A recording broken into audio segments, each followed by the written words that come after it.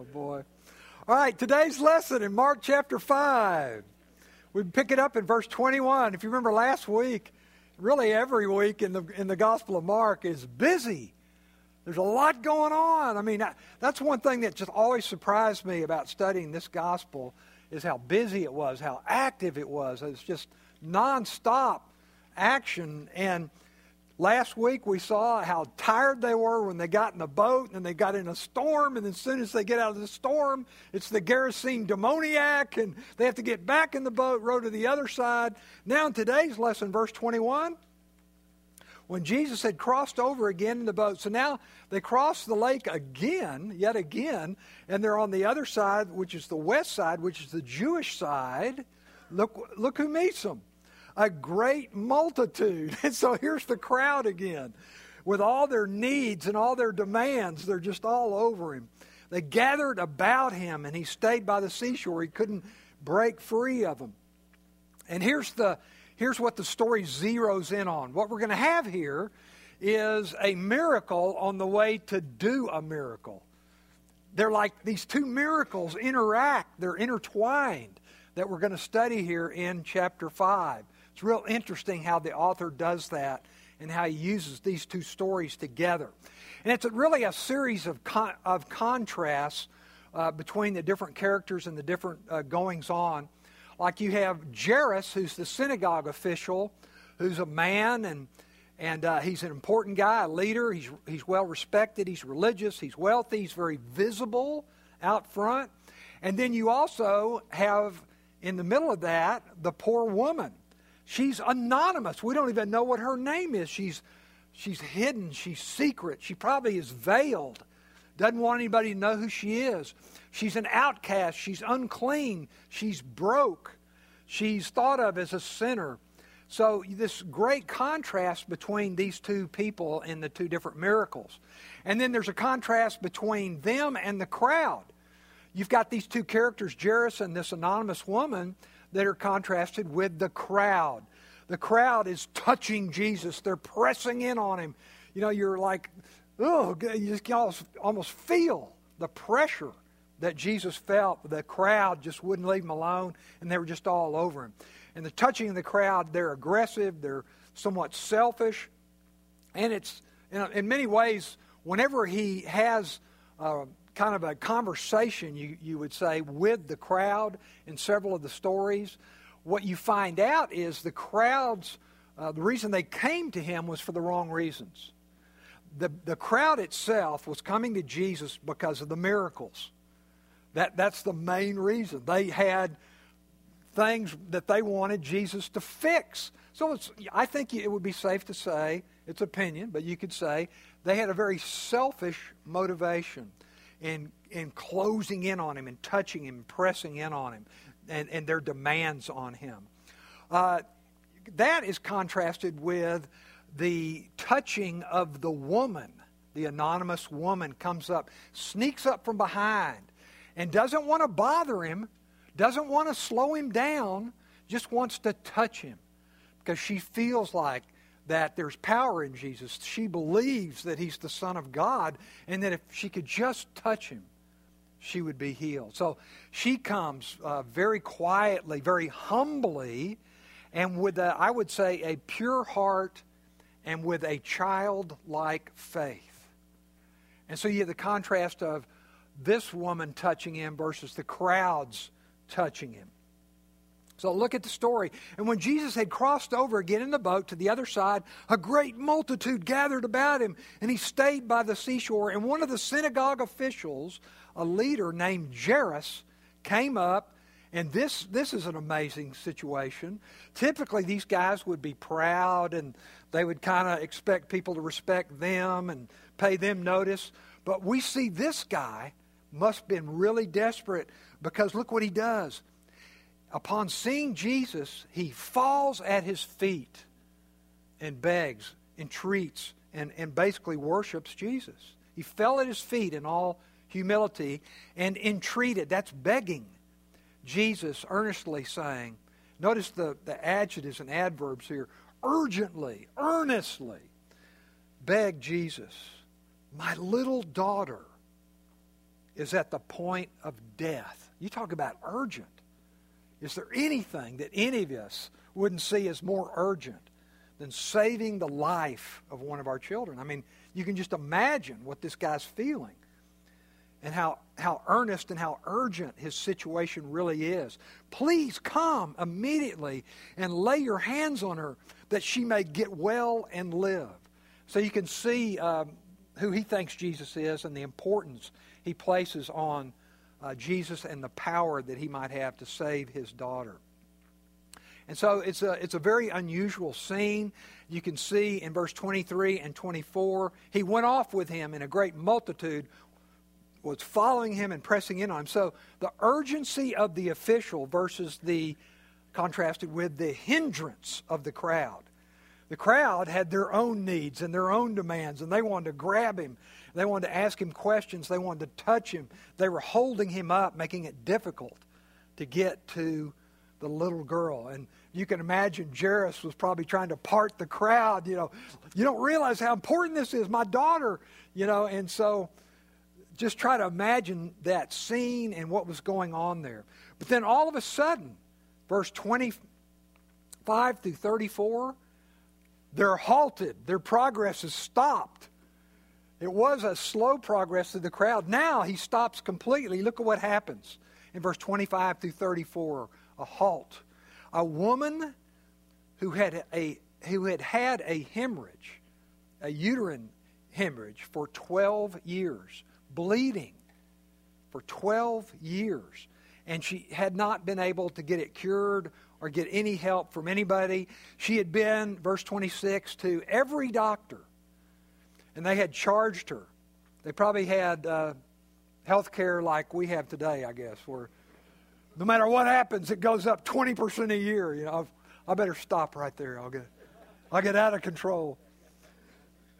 But she had endured much at the hands of the physicians, and she had spent all the money she had trying to get her condition cured, and had no help, had no success, had not been helped, but rather had grown worse. And so whatever it was that they were doing for her or to her, it had actually made her worse. I can only imagine how they tried to treat infectious diseases back in those days. I mean, you can just, it makes you cringe just to think about it. And hearing about Jesus, she had heard that he had this healing power, that this was the Son of God, this is the Messiah. She had said, if I can just get close to him, if I can just touch him, perhaps his power will come and save me. So she thought, verse 28, if I just touch his garments, I shall get well. That's her childlike faith and her belief in Jesus. And when she was able to do that, look what happened in verse 29. Immediately, the flow of her blood was dried up, and she felt in her body that she was healed of her affliction. So she felt it. She knew that she'd been healed. So, hallelujah. What an incredible situation. Before you can understand how big a deal this was to her, what this really meant for her to sneak up behind like that, and why we don't know who she is, you would have to study Leviticus 15. Go back to the Mosaic Law, because in first century Israel that Jesus came into, the law, not only the ceremonial law, but also the religious law and the criminal law of every kind, they were governed by the Mosaic Law. And in Leviticus 15, verse 11 through 30, Moses commanded all the people that if there's an infectious disease, and listed the hemorrhaging, the bleeding, uterine bleeding, that they were to be quarantined, isolated. Well, we can understand why now, but in those days, they, in their traditions, went a little bit different direction with this, that are really kind of offensive to us today. They said what Moses was saying was that they should be isolated, and that whatever she was suffering from was because of her sin. So the reason she's bleeding like this is because of some specific sin that she's committed or continues to commit. And so she is not allowed. She's considered ceremonially and religiously, spiritually unclean. She's not allowed to go to the synagogue. She's not allowed to go to the temple. And she's not allowed to be in public. And anybody that touches her is also considered unclean. And so you can imagine what a horrible situation that would be for her. I mean, you talk about being shunned, rejected. What would that feel like? What does it feel like that people look at you and say that you're contaminated, that nobody, can come anywhere near you, nobody can touch you, you're excluded, you're shunned, you can't even go out in any social, religious situation at all. You can just imagine the emotional, the mental pain that she had. So she comes to Jesus, hiding, using the crowd to kind of hide, just thinking, I'll come up from behind him. I don't have to bother him. He doesn't have to see me. Because according to the Mosaic law, the traditions they developed, if she touched Jesus, he would be unclean. So you can imagine that is why she was acting like this. But Jesus heals her. He heals her. So you can see that those traditions meant nothing to Jesus. This poor woman, she had not only been bleeding physically, but she had also been bled of all of her money, so to speak.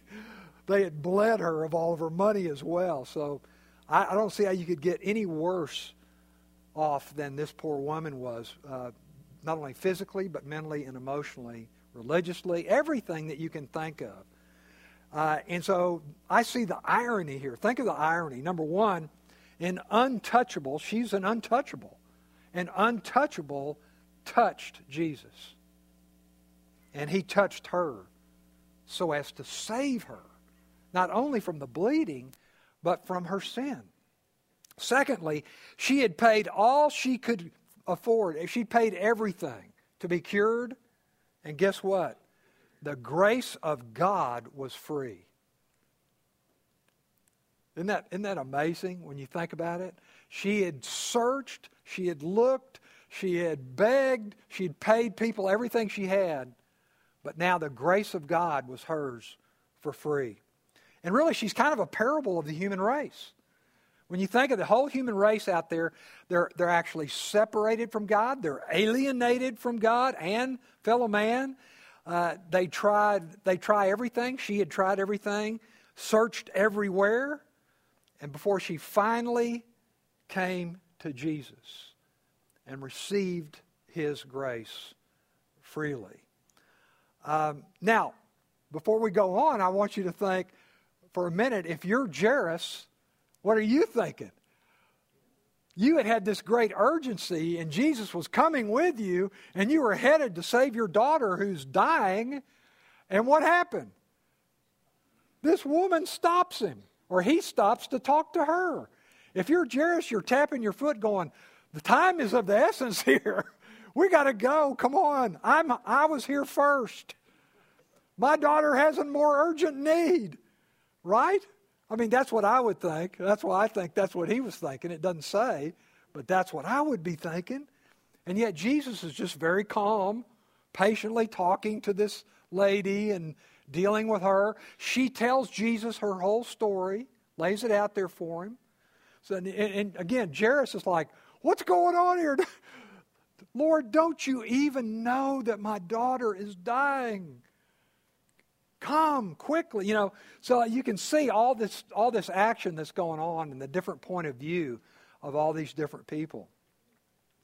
And so as you look at the story, I love his disciples. They act as foils. They're the straight men, It's like every conversation, they're clueless about what's going on. It's really funny because we can relate to this. After she touched Jesus, look at verse 30. After she touched Jesus, and immediately Jesus, perceiving in himself that the power proceeding from him had gone forth, turned around in the crowd and said, who touched my garments? He asked that question. Who touched my garments? Now, here's his disciples. They're going, really? Who touched your garments? There's like 5,000 people here grabbing you. Everybody's touching you. What do you mean, who touched my garments?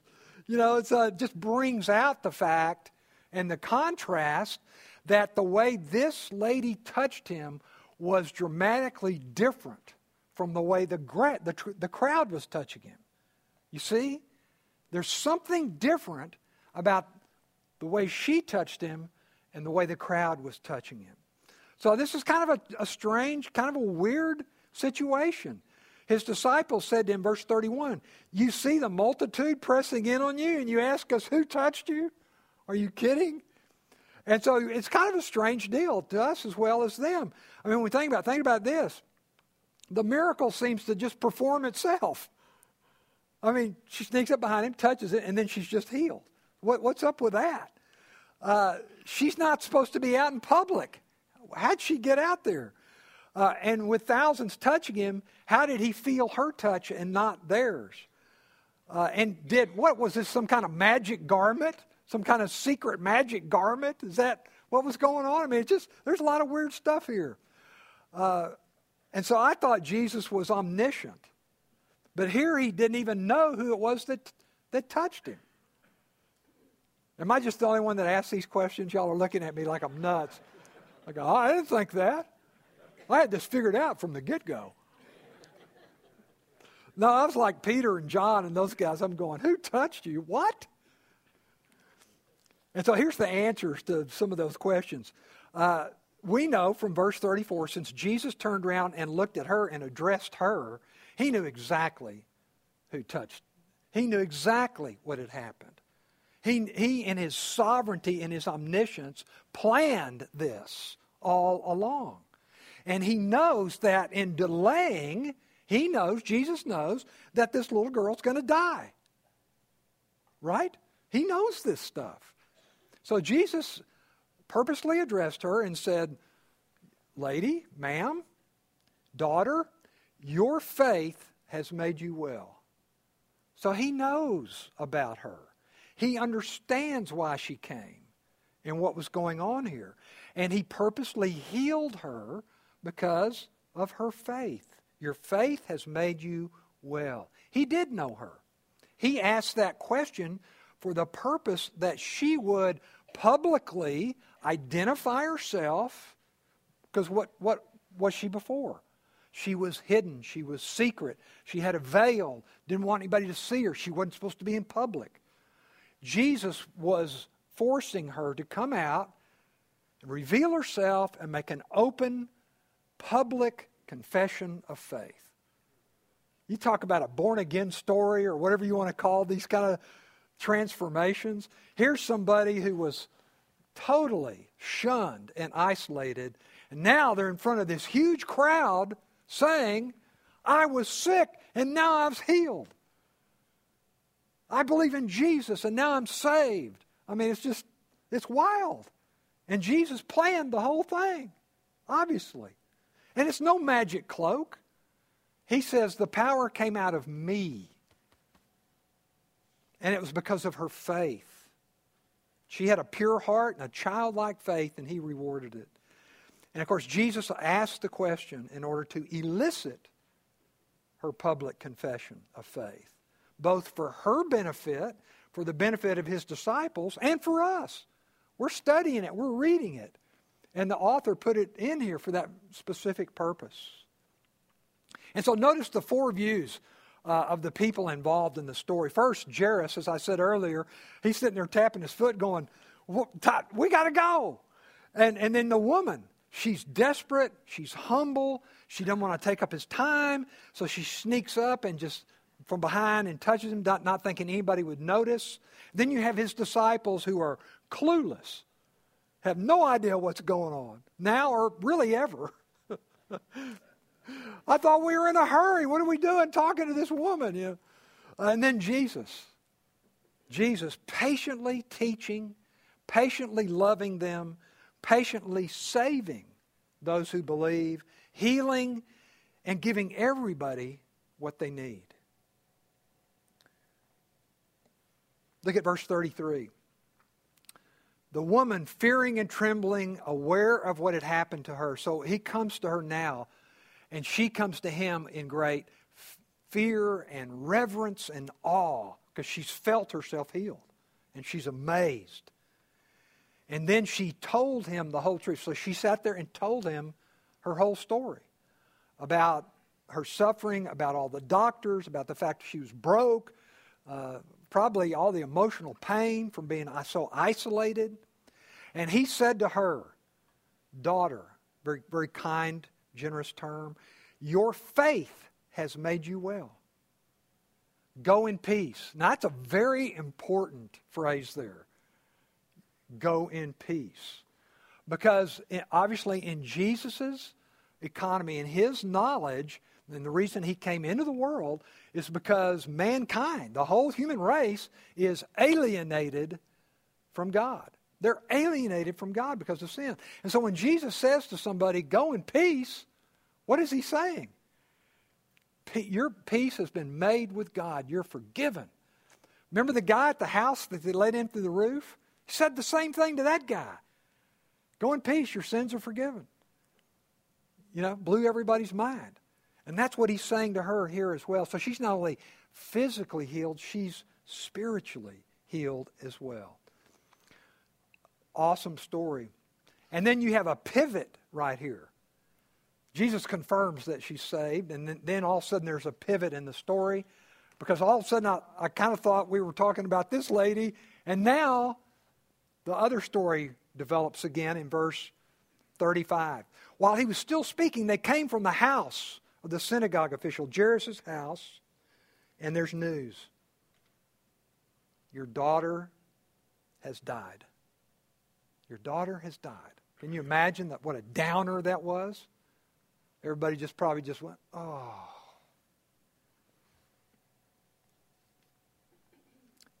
Notice the assumption.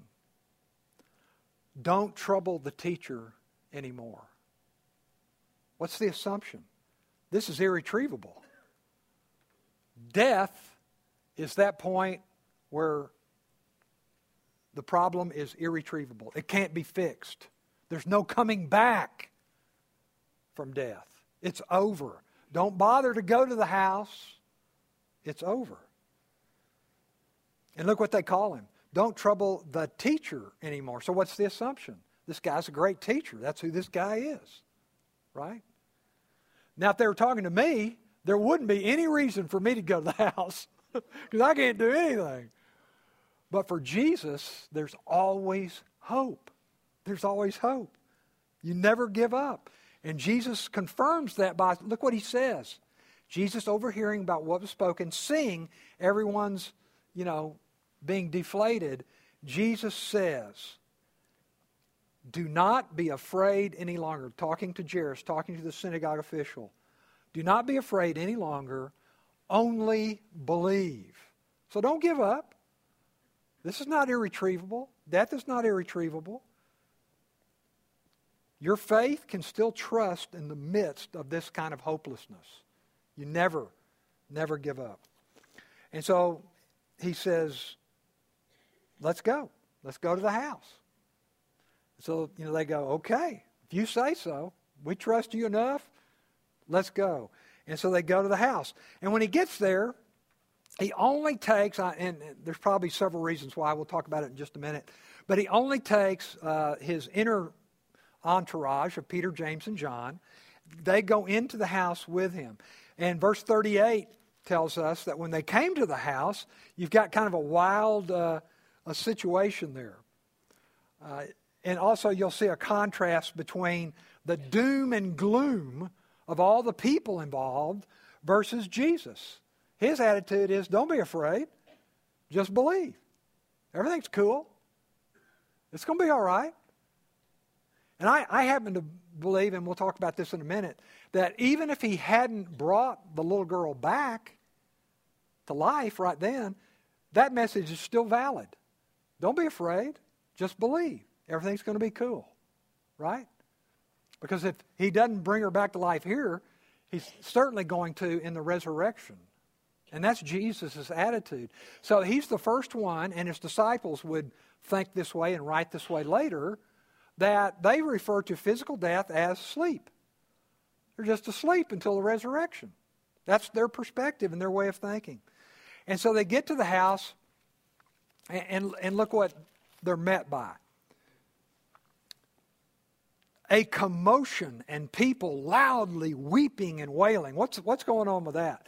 Well, in well-to-do places, well-to-do homes, well-to-do families, the local synagogue hired professional mourners because these were important people and they wanted to have, a big deal made out of this poor little girl's death and wanted these people comforted.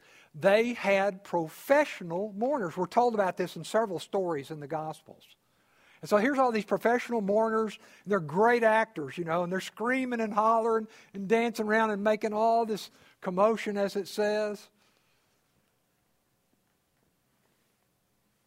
And entering this commotion, Jesus says to them, why make such a big fuss, a big commotion? Why all the weeping and wailing? The child has not died, but is asleep. The child has not died, but is asleep. Now, these professionals, they put aside their deep emotions for just a second because what he said to them was so funny. And they began laughing. Like, what? Asleep? And so he puts them all out. Get out of here. And he took along the child's father and mother and his own companions, Peter, James, and John, and entered the room where the child was. Pretty wild. We're sitting there, we know what's going to happen, and we're like, could that really happen? Is he going to really do that? I mean, that's pretty wild. It's amazing. Yeah, he does. Taking the child by the hand, he said to her in Aramaic, little girl, I say to you, arise. And immediately the girl rose and began to walk, for she was 12 years old, and immediately they were completely astounded. You can imagine how astounding that was. It's one thing, for a woman's bleeding to dry up, or for some guy, like Peter's, remember the story with Peter's mother-in-law? Had temperature, and then that was cured. I mean, you could say Jesus healed, or you could say, well, maybe, that was just power of suggestion. He gave her a placebo. I don't know. But when he brings somebody back from the dead, that's mind-blowing, right? There's no refuting that. I mean, so they are astounded. And when you think back on last week's story and compare it to this one, I'm sitting there thinking, wait a minute. Jesus had transformed a deadly storm into a calm, a ferocious, wild demoniac into a gentle missionary, an unclean, outcast woman in this story before into a faithful believer, and now, by his word, death into mere sleep. And at most of these stories, the end of which, that question is, who is this guy? That's what he leaves the crowd saying that or thinking that. Who is this guy who has power over life and death? And by the way, in Luke's account, Luke tells us something. It kind of adds to our theology and our doctrine. He says that Jesus commanded her spirit to rejoin her body. So that confirms the fact that we're made up of a physical body and a spirit. And when the physical body dies, the spirit lives on. Pretty cool.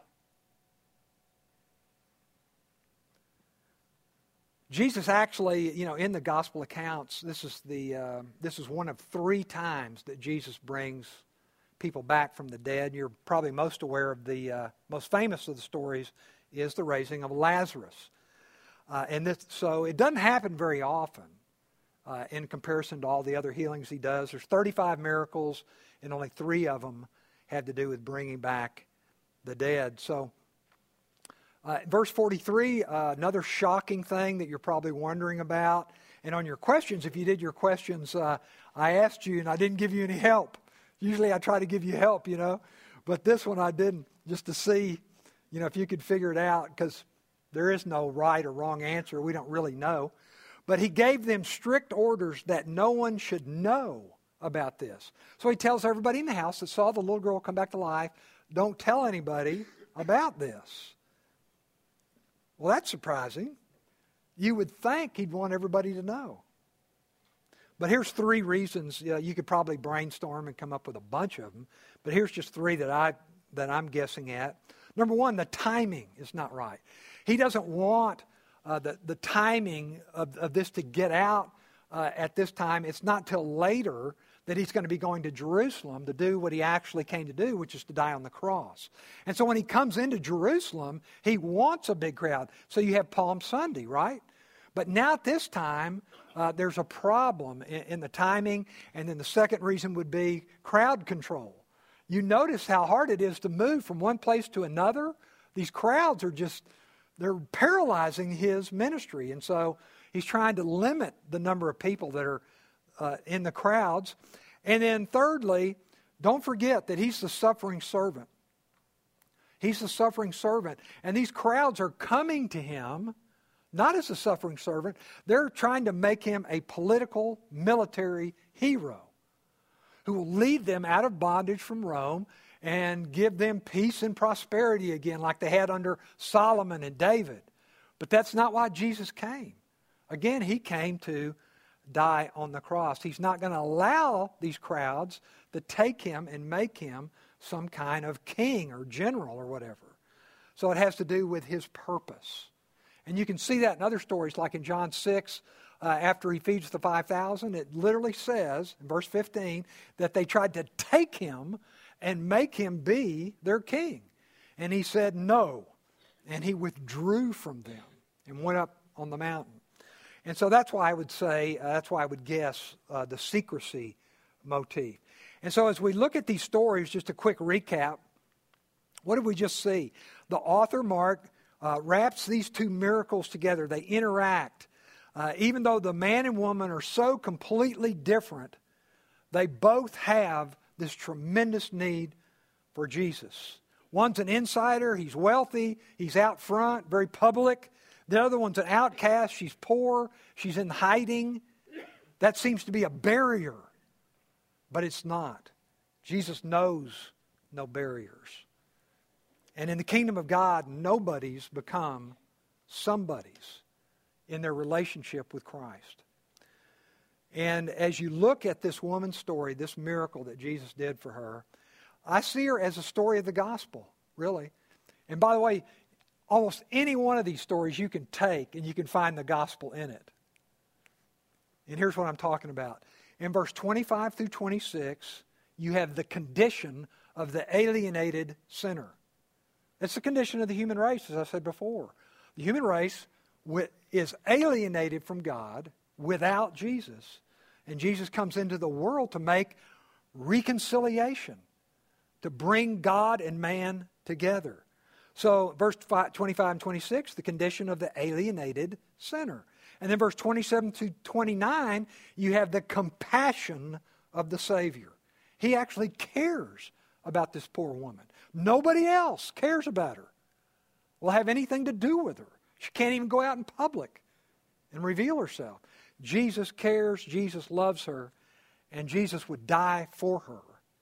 And then thirdly, in verse 30 through 34, you have her confession of faith. She believed in Jesus, and her faith not only made her well, but her faith allowed her to go in peace. She believed in Jesus. And in verse 36, you have the witness. What is the result of her believing? What is the change in her life? Jesus says, don't be afraid any longer, only believe. And I would say to us today, how does this apply to us? The very same thing. The very same thing. We wait in faith until that day when Jesus will say to all believers, little children, I say to you, arise. That's what we wait for. We're looking towards the resurrection. There is no death now that Jesus has come. Jesus will come back for all of us and say, little children, arise. You've been asleep, arise. Let me close in prayer. Lord, thank you so much for blessing us with these stories, these exciting, action-packed miracles that you did. It's such a blessing to see your love for these people, to see their great need and your love for them and how you meet their need. There's no barriers to your grace. And Lord, we just look at our own lives and we certainly may not seem to be as desperate as these people, but in our own way, Lord, we are. We need you. We need you desperately, Lord. And we thank you for coming into our lives and being our Savior. And in Jesus' name we pray. Amen.